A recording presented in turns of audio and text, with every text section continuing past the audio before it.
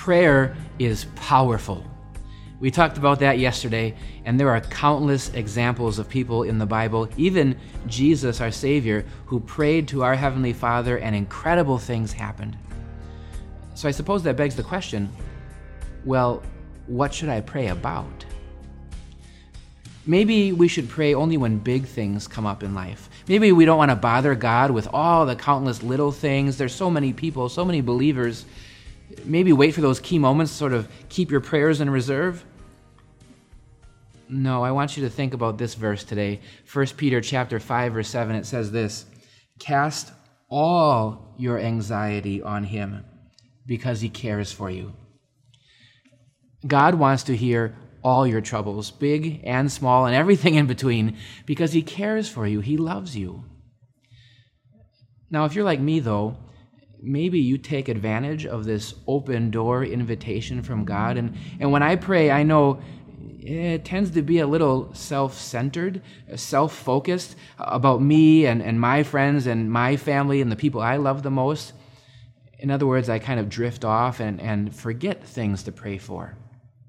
So here's a little tip for you today, a little acronym to help you in your prayers. It's the word ACTS, A-C-T-S.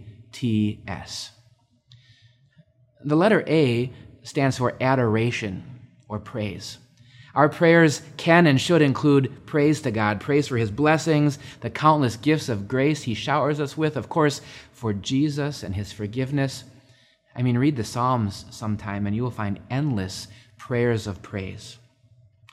The letter C is the word confession. Our prayers can and should include confessing our sins, our many wrongs to God. And here's the awesome thing. When we lay our sins at Jesus' feet in prayer, we can know every time they are all washed clean in his blood. The letter T stands for thanks. Here's a little test for you. Think for a moment, all the things you ask for in prayer, how often do you actually follow up with a prayer of thanks? I mean, even so simple as, Lord, please let this plane land safely. How many times do you actually thank God then when you returned home safe and sound? So our prayers can and should include thanks. Finally, the letter S stands for supplication.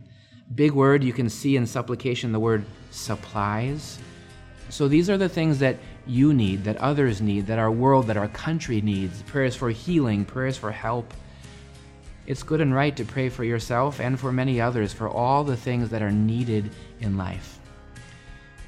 Keep in mind this acts of prayer, ACTS, adoration, confession, thanksgiving, supplication. When you keep in mind those things, your prayer life will be more complete, more robust, and certainly more fruitful by God's grace.